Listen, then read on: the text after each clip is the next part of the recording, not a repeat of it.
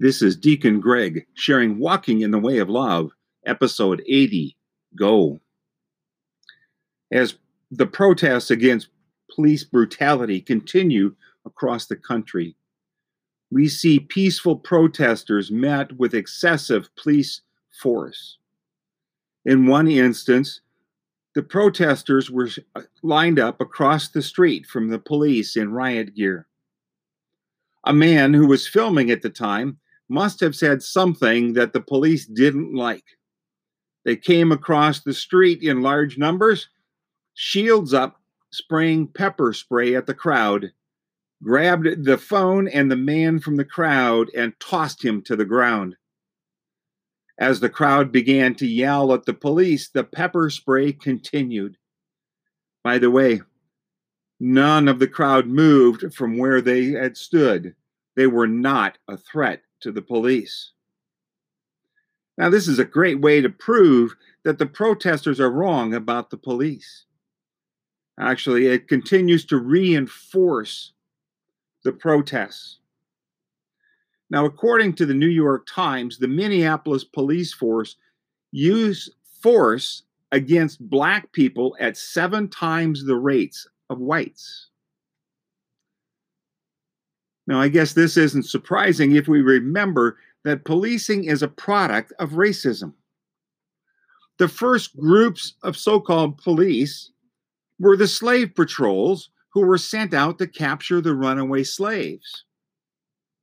After slavery ended, as reported in the New Jim Crow by Michelle Alexander, and it stated that one Alabama planter said, "We have the power to pass stringent police laws to govern the Negro. This is a blessing, for they must be controlled in some way, or white people cannot live among them." The black codes were being written during this time, enforcing segregation and the oppression of the blacks. And more police were hired to enforce those codes. Police reform is a must. We must also look at the institutional racism that exists today. African American businesses were cut out of the first COVID relief funds because banks refused to give them a line of credit as required to receive the funds. God has called us all to fight injustice. We cannot respect the dignity of living beings if we are allowing some to be oppressed. Since we all know that oppression and injustice is happening in this country, if we do nothing, we are agreeing that it is okay to do so. We are called to speak out, to seek justice and respect the dignity of everyone.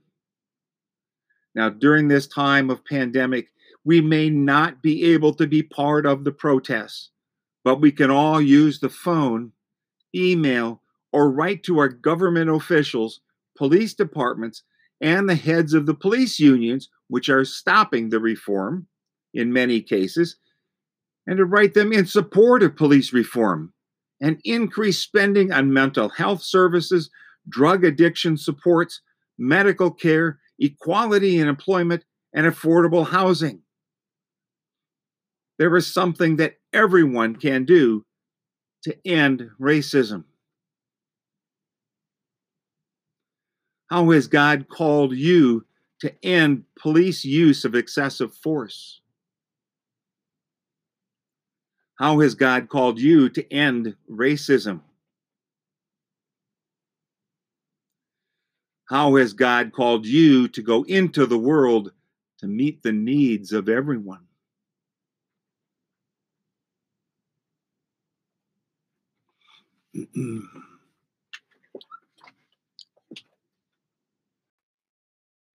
Thank you for joining me on my walk in the way of love. Until next time, may you stay safe and healthy and live in the power of the Holy Spirit.